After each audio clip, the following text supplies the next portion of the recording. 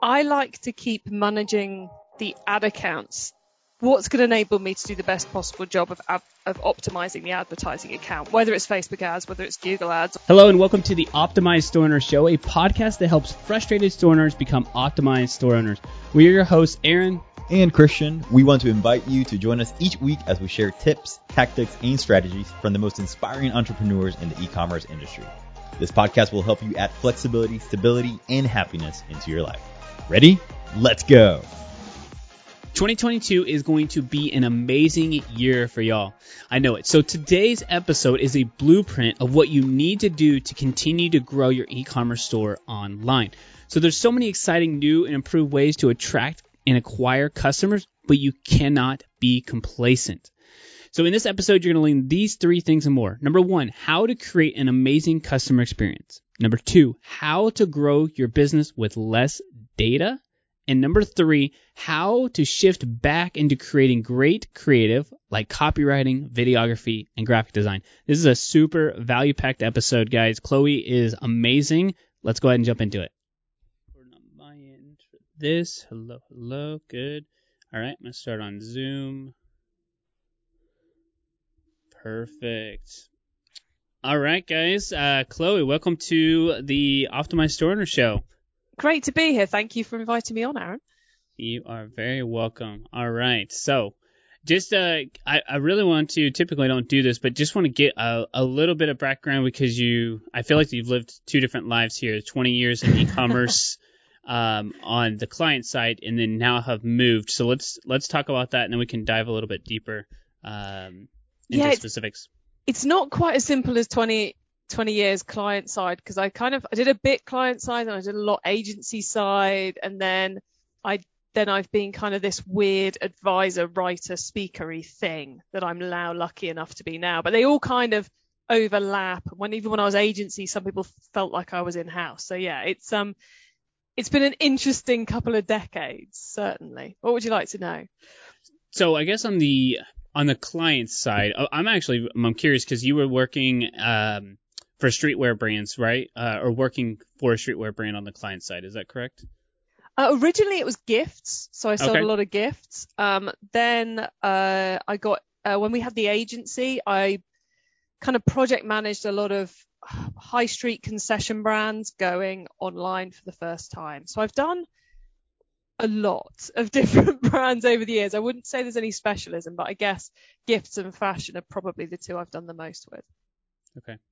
When it comes to, okay, so I guess the streetwear side, what is defined from that too, right? So we've actually heard that term a lot more recently, I would say in the last 6 or 8 months on at least my side. Before I just considered everything to be like a clothing boutique or just like a specific brand, but what actually defines it is the streetwear, and then how is that different than other apparel clothing, I guess? Aaron, I don't think I've ever worked for a streetwear brand. Okay. Maybe so I was trying to give you an out to get away from that without it being an obvious. I don't know what you're talking about. But so I guess I was reading it as high street brand. Okay, as a high street retailer. Okay, so it's specifically for the package. Okay. High street retailer is just in the UK, a high street retailer is just a fashion brand who sells in a physical store. Oh, okay. So you'd find them on Fifth Avenue, for example, or Oxford Street, or your local high street. So they sell in a mall, I suppose, in American speak. Gotcha. Yeah, no, definitely a Fifth Avenue or whatever. So so it's basically like a brick and mortar in U.S. terms, I guess, is the way I'm looking at it. Yeah. Okay. So what is the I guess the big difference between that and then moving, that was the offline, and then going to the online with I guess you had a Google Ads agency on the agency side. What's the big difference between those two? Well, I suppose the big difference from a skill set front is how you generate leads for the business.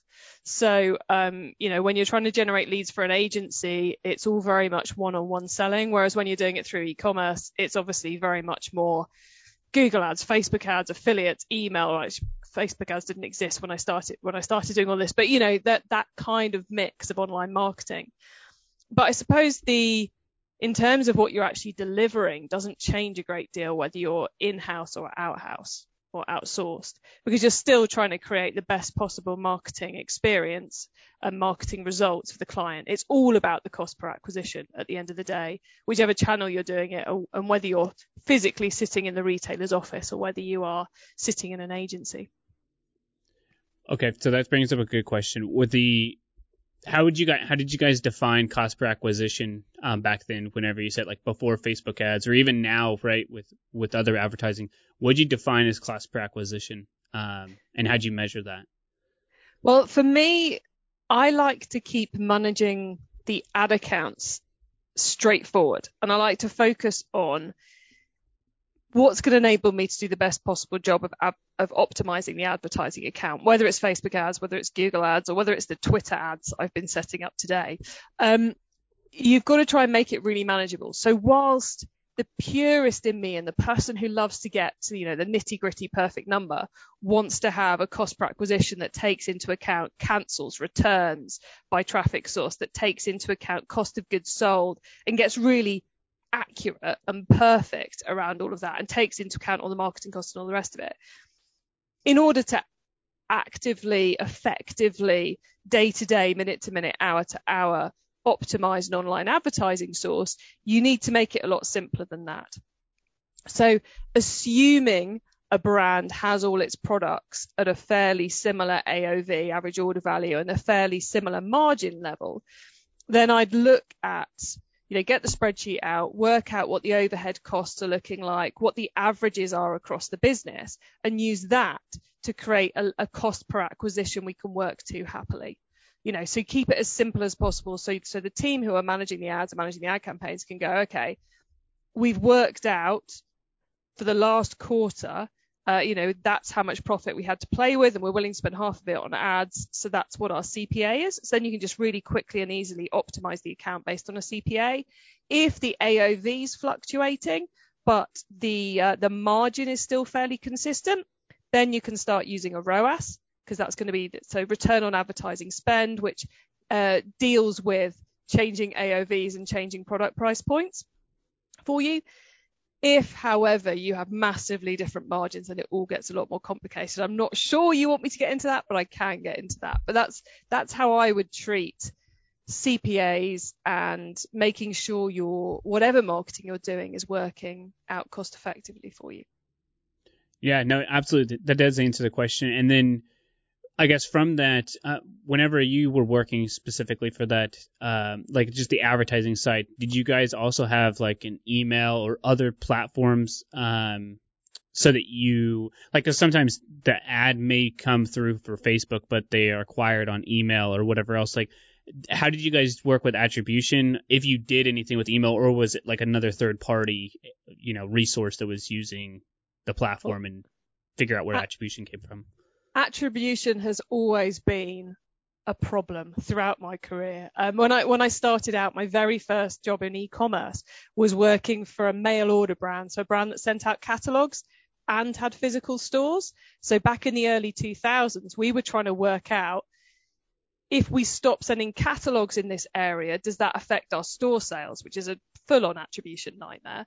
And then you overlay, well, if we're doing affiliates and if we're doing email and we're doing Google ads, how does all that start to work into it? And it becomes a really, really complicated nightmare, because at the end of the day, the fact of the matter is, to keep spouting cliches at you, all these marketing methods have an impact. If anyone goes to, that lovely report in Google Analytics which shows you the path to purchase, very few customers have only used one route. Most have seen something, and they've seen something else, and they've seen something else, and then they come back. So it's never a perfect mix, and that mix tends to change from consumer to consumer. So I tend to, and this is awful of me to say, but I tend to try and ignore attribution day to day, because for small businesses, it's not worth worrying about on a day-to-day basis. It becomes a massive distraction. When you're turning over multi-millions, then you can start worrying about it, because that's the point at which it's actually going to make a difference. And when you're possibly, and I say possibly because you're not necessarily going to be able to do this, you're possibly going to have enough data to be able to actually work some of the answers out. But the problem with all of it is different consumers react to different things. Consumers don't remember what they have and haven't seen.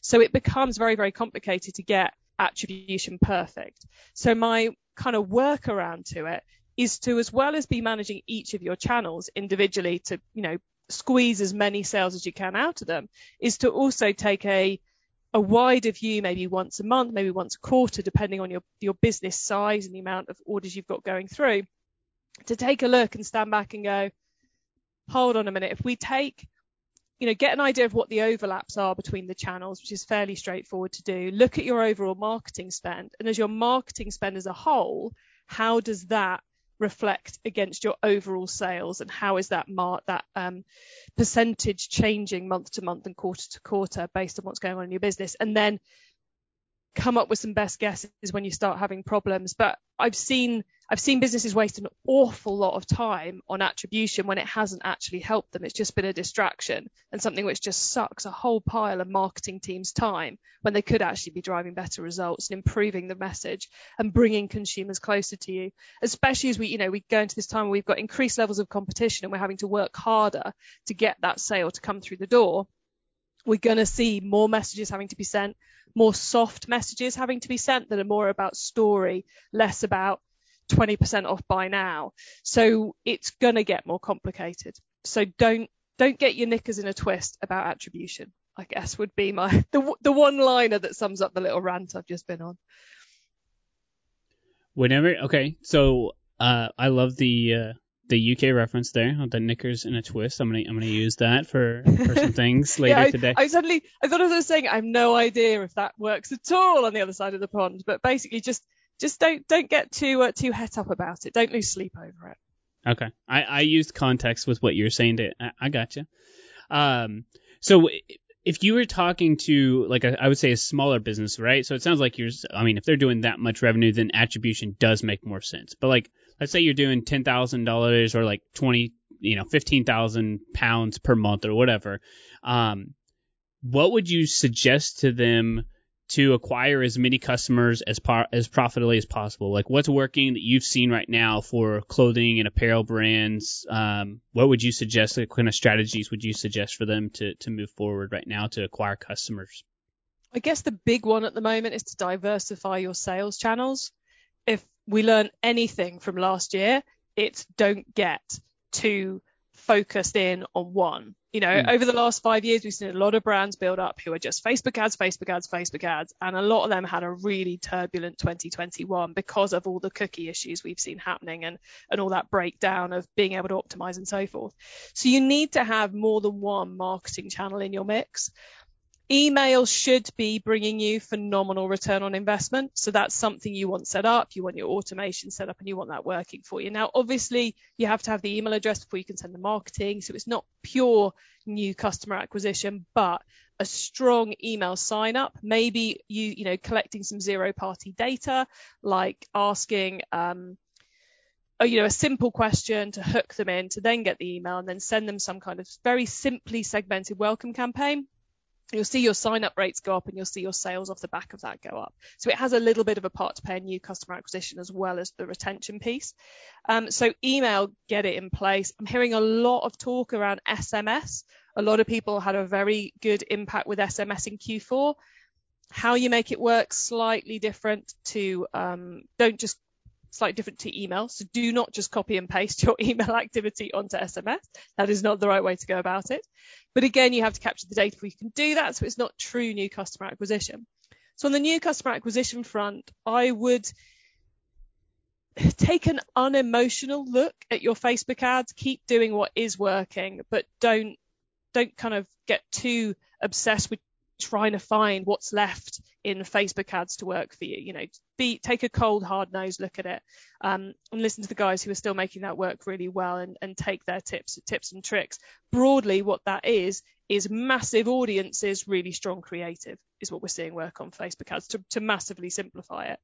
And then start looking for some other ways in which you can go about getting consumers in. The reason Facebook ads work so well for people was because it made it very easy to find an audience who were interested in your products. And that's the key thing it did. So how else can you go about finding an audience who are interested in your products?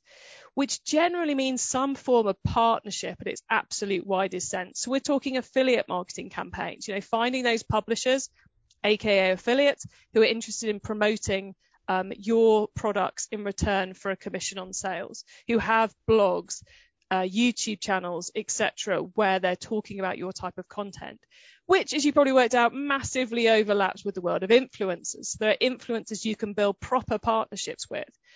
All of these require testing and measurement.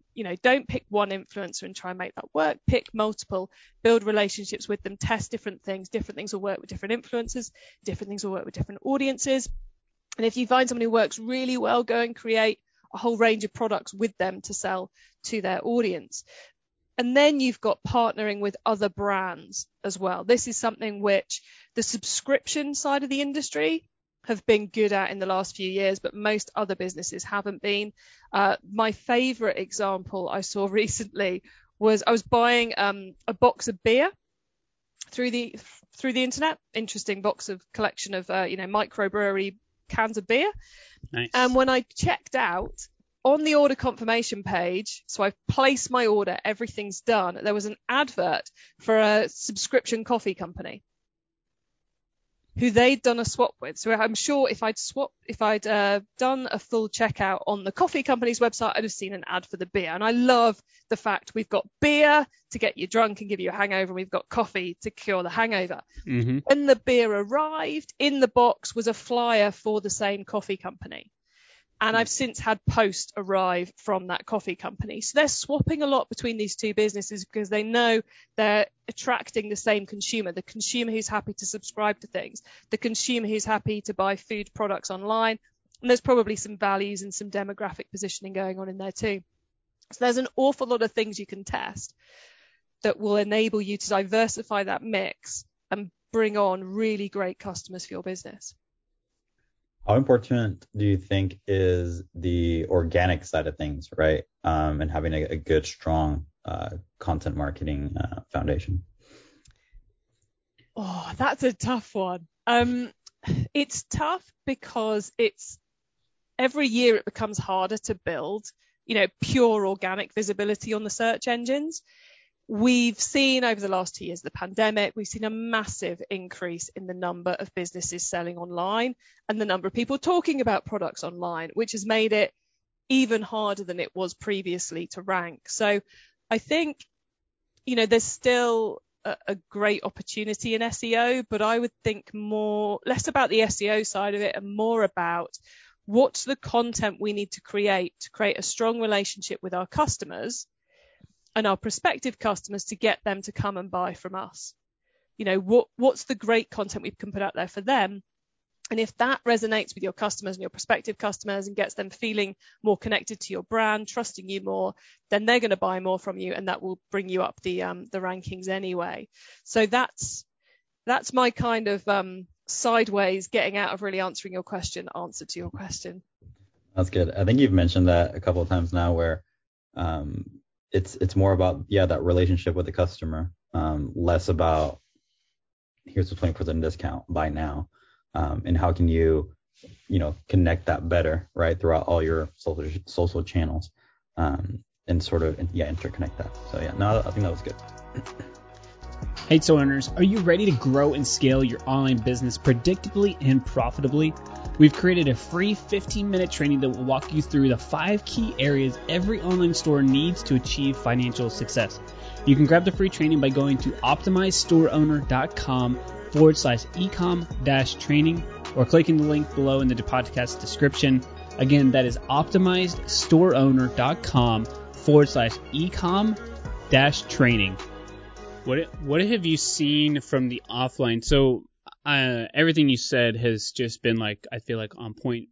But there's one area that I want to know if you've had a little bit more insight into, which is that customer experience after the purchase, right? So it's once they've made the purchase, like you said, with the subscription, they partner with people, but what does it look like whenever they're going to make their first purchase to make like in a non-subscription world, but they go from their first purchase to make their second, and then like how do you continue to personalize that experience to somebody? Have you seen any good examples or have some good strategies for keeping those customers? Because acquiring them is one thing, but getting them to have a higher lifetime value, I think, is really where businesses can grow. And I don't know if you have any insight into that. Oh, loads of insight into that.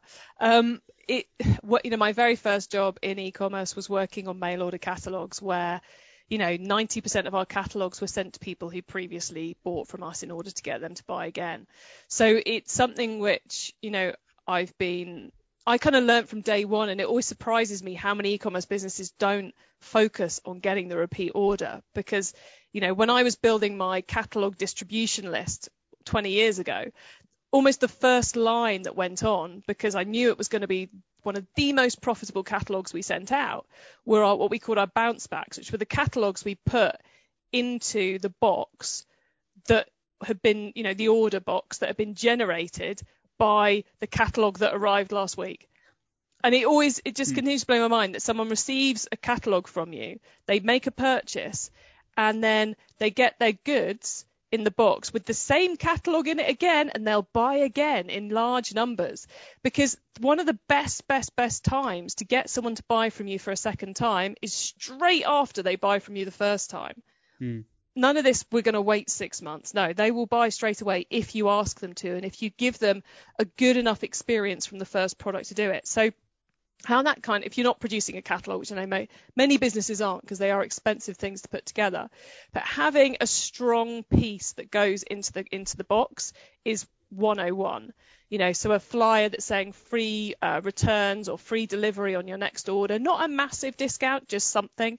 You also need to make sure that box arrives in a great way, and that the communications they get on the way to that box arriving are really good, because you can screw it up completely if that doesn't go well.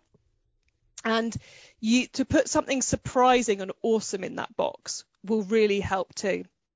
I had a friend of mine was on my podcast the other day, and we were discussing this sort of stuff, and he was saying about how they sell beauty products. So you often historically have had like those kind of squidgy plastic foam things for holding stuff in the box as it gets sent out. Yeah, which are awful from a sustainability standpoint, because and from a customer perception point as well, because even if they're the ones which you pour water on because they're made of potato starch and they dissolve, they still on first glance look like the plastic ones, which is a bad impact to have.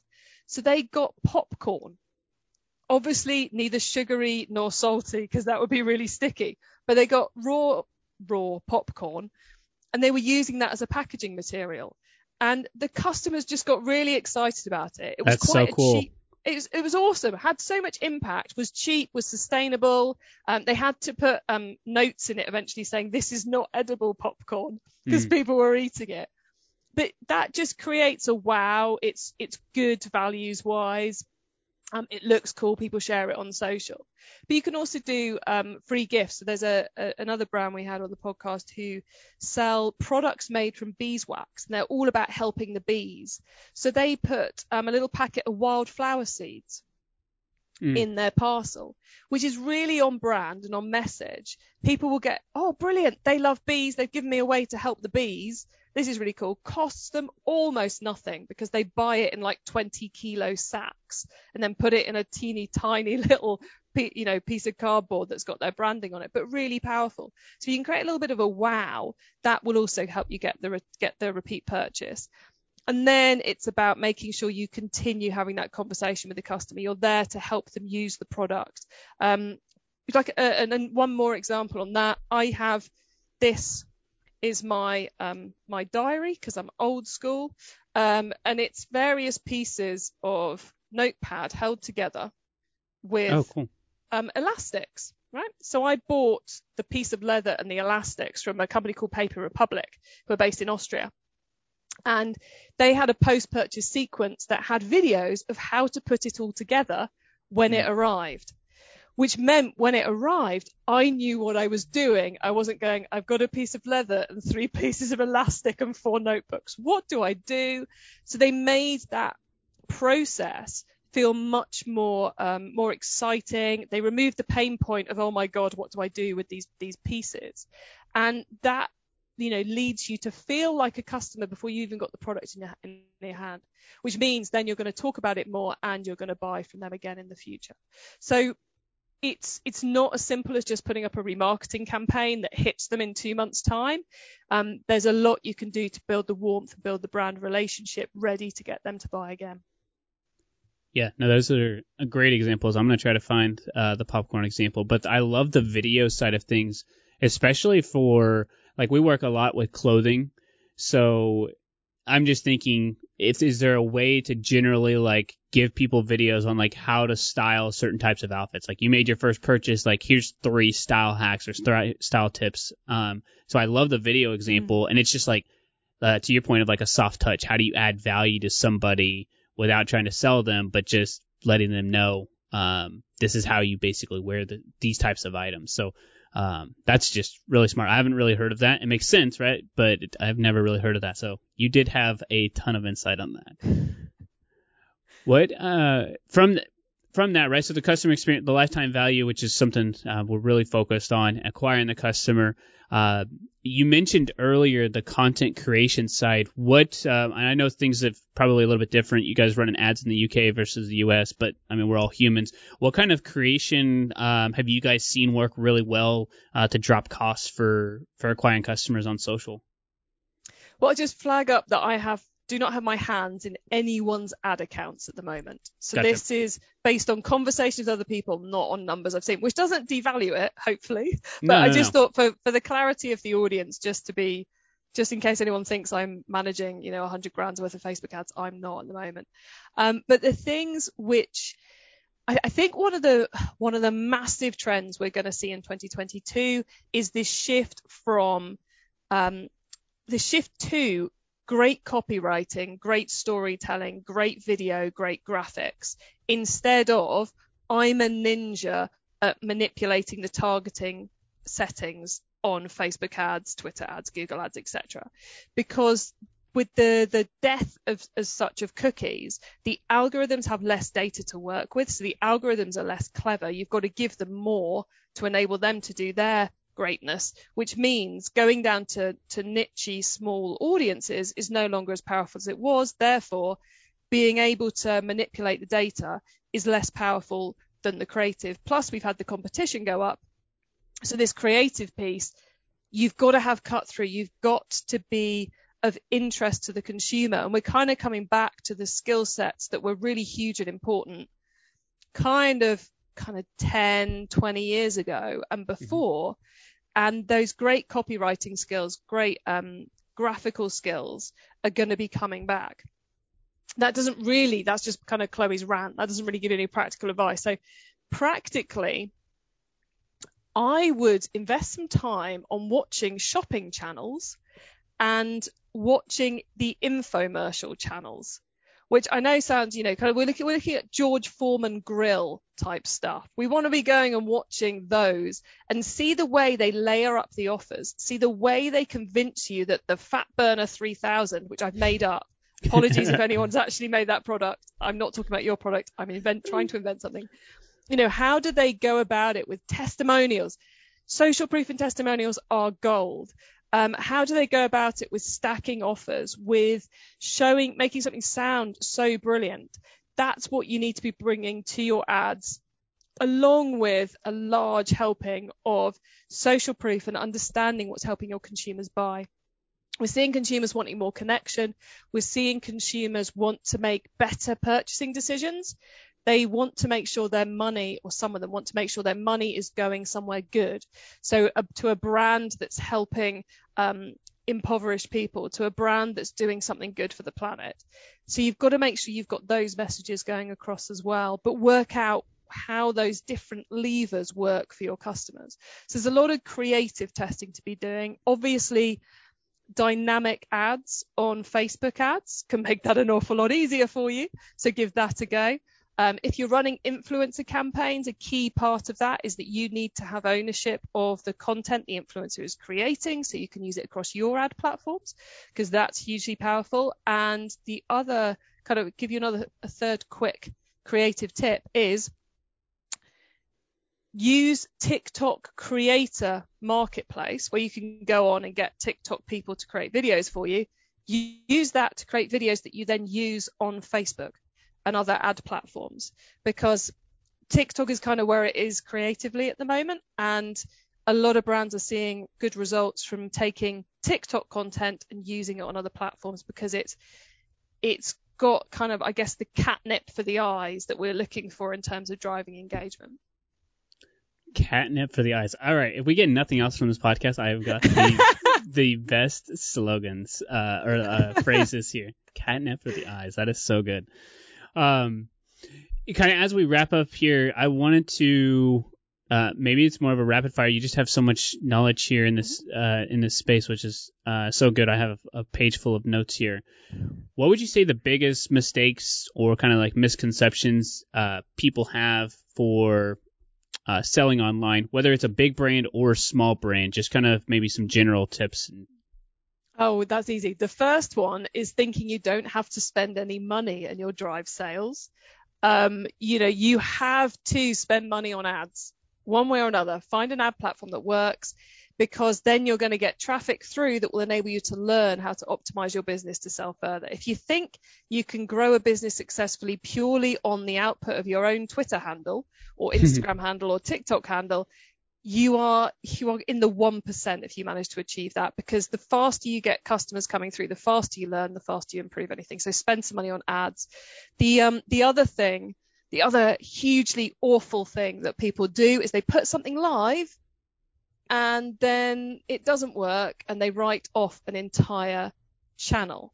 The two big ones for this are you set up your Google shopping campaigns. That's when you put a product directly on the Google platform and people pay and click through to your website, and you just leave it and you never optimize it or do anything with it. You have to optimize the ad platforms. The other one is someone who's boosted 2 posts on Facebook for $20 each. They didn't drive any sales, and they go, well, Facebook ads doesn't work for us. There are 1,000,001 strategies you can use on the Facebook ad platform, on the Google ad platform, on the TikTok ad platform. You have to test and optimize to find that one that works for you. And you're spending $40 and declaring it doesn't work isn't going to work. It doesn't work for anyone right out the bat. You have to optimize. Sorry, got quite ranty there, but no, that's one perfect. which is just so frustrating, because you're just spending money pointlessly. No, I think it's good because we say that a lot too, and I feel like, I don't want to sound like I'm too ranty, but you're a guest on the show, so it's perfect for you to do it. I will rant for you on that one. It's kind of like if you get a couple of agency owners in a room who've run Facebook ads and Google ads for people, and within half an hour they'll be bonding over people who come to them who've never optimized anything and wonder why it doesn't work. Yeah. Mm-hmm. Speaking of getting people into a room, so tell us just real quickly, because I think this is kind of unique, right? You've had a podcast for a while, so tell us a little bit about your podcast, what you talk about on there, how frequent it comes out. Just give a little bit about that, so that the listeners can make sure to definitely check that out as well. Cool. So I have 2 podcasts now. Awesome. The old one, which is still going, very much still around, started in 2015. It's called E-commerce Master Plan, and every Monday I put out an episode where I interview an e-commerce brand about how they're running their business. So it could be anything from someone who's been up and running for 6 months through to someone who is turning over hundreds of thousands of millions of dollars, from all over the world. And as of December, we now have an angle where we're trying to promote sustainability as well. So most of our guests have done something cool on the sustainability front, whether it's as simple as removing returns notes from their parcels or whether they've gone all in. We're doing that as well as growth these days. And then my second podcast is called Keep Optimizing. And every month we focus on a different marketing method. And each week we have a different marketing method expert on to talk about that marketing method.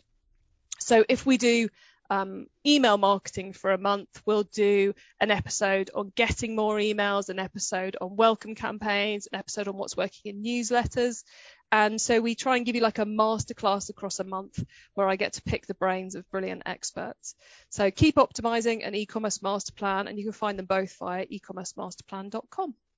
Very cool. So the first podcast, Let's Talk Offline, there is a brand that's sustainable. They made all of their stuff from water bottles and a clothing brand. So I would love for you to have them on your podcast. Me too. And then secondly, the other one I will definitely check out too. And I'm interested in that. How long was that around again? I don't know if you mentioned that one. That one's so Keep Optimizing has been around for just starting our third year. She says, forgetting what year we're even in, let alone what year it started. So that one must have started in 2020. There we go. Awesome. All right. Is there I guess those are two great resources to reach out to you, but is there a good website or anything like that if anybody has any questions or wants to reach out to you personally? Yeah, if you head to ecommercemasterplan.com, you'll find out how to get in touch with me about my books, anything else we're up to, and both the podcasts are there too. Very cool. Chloe, thank you so much. This is a ton of really valuable information. We're going to have everything linked up in the show notes, and just appreciate your time. This was great.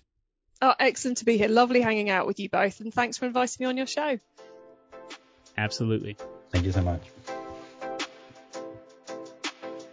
That's a wrap. Before you go, screenshot this episode and tag us on Instagram stories at BitBranding and let us know what you thought about this episode. And next, make sure to leave us an honest rating and review on Apple Podcasts. This helps us reach more people and continue to improve the podcast for you. All right, guys, have a great day, and we'll talk to you next week.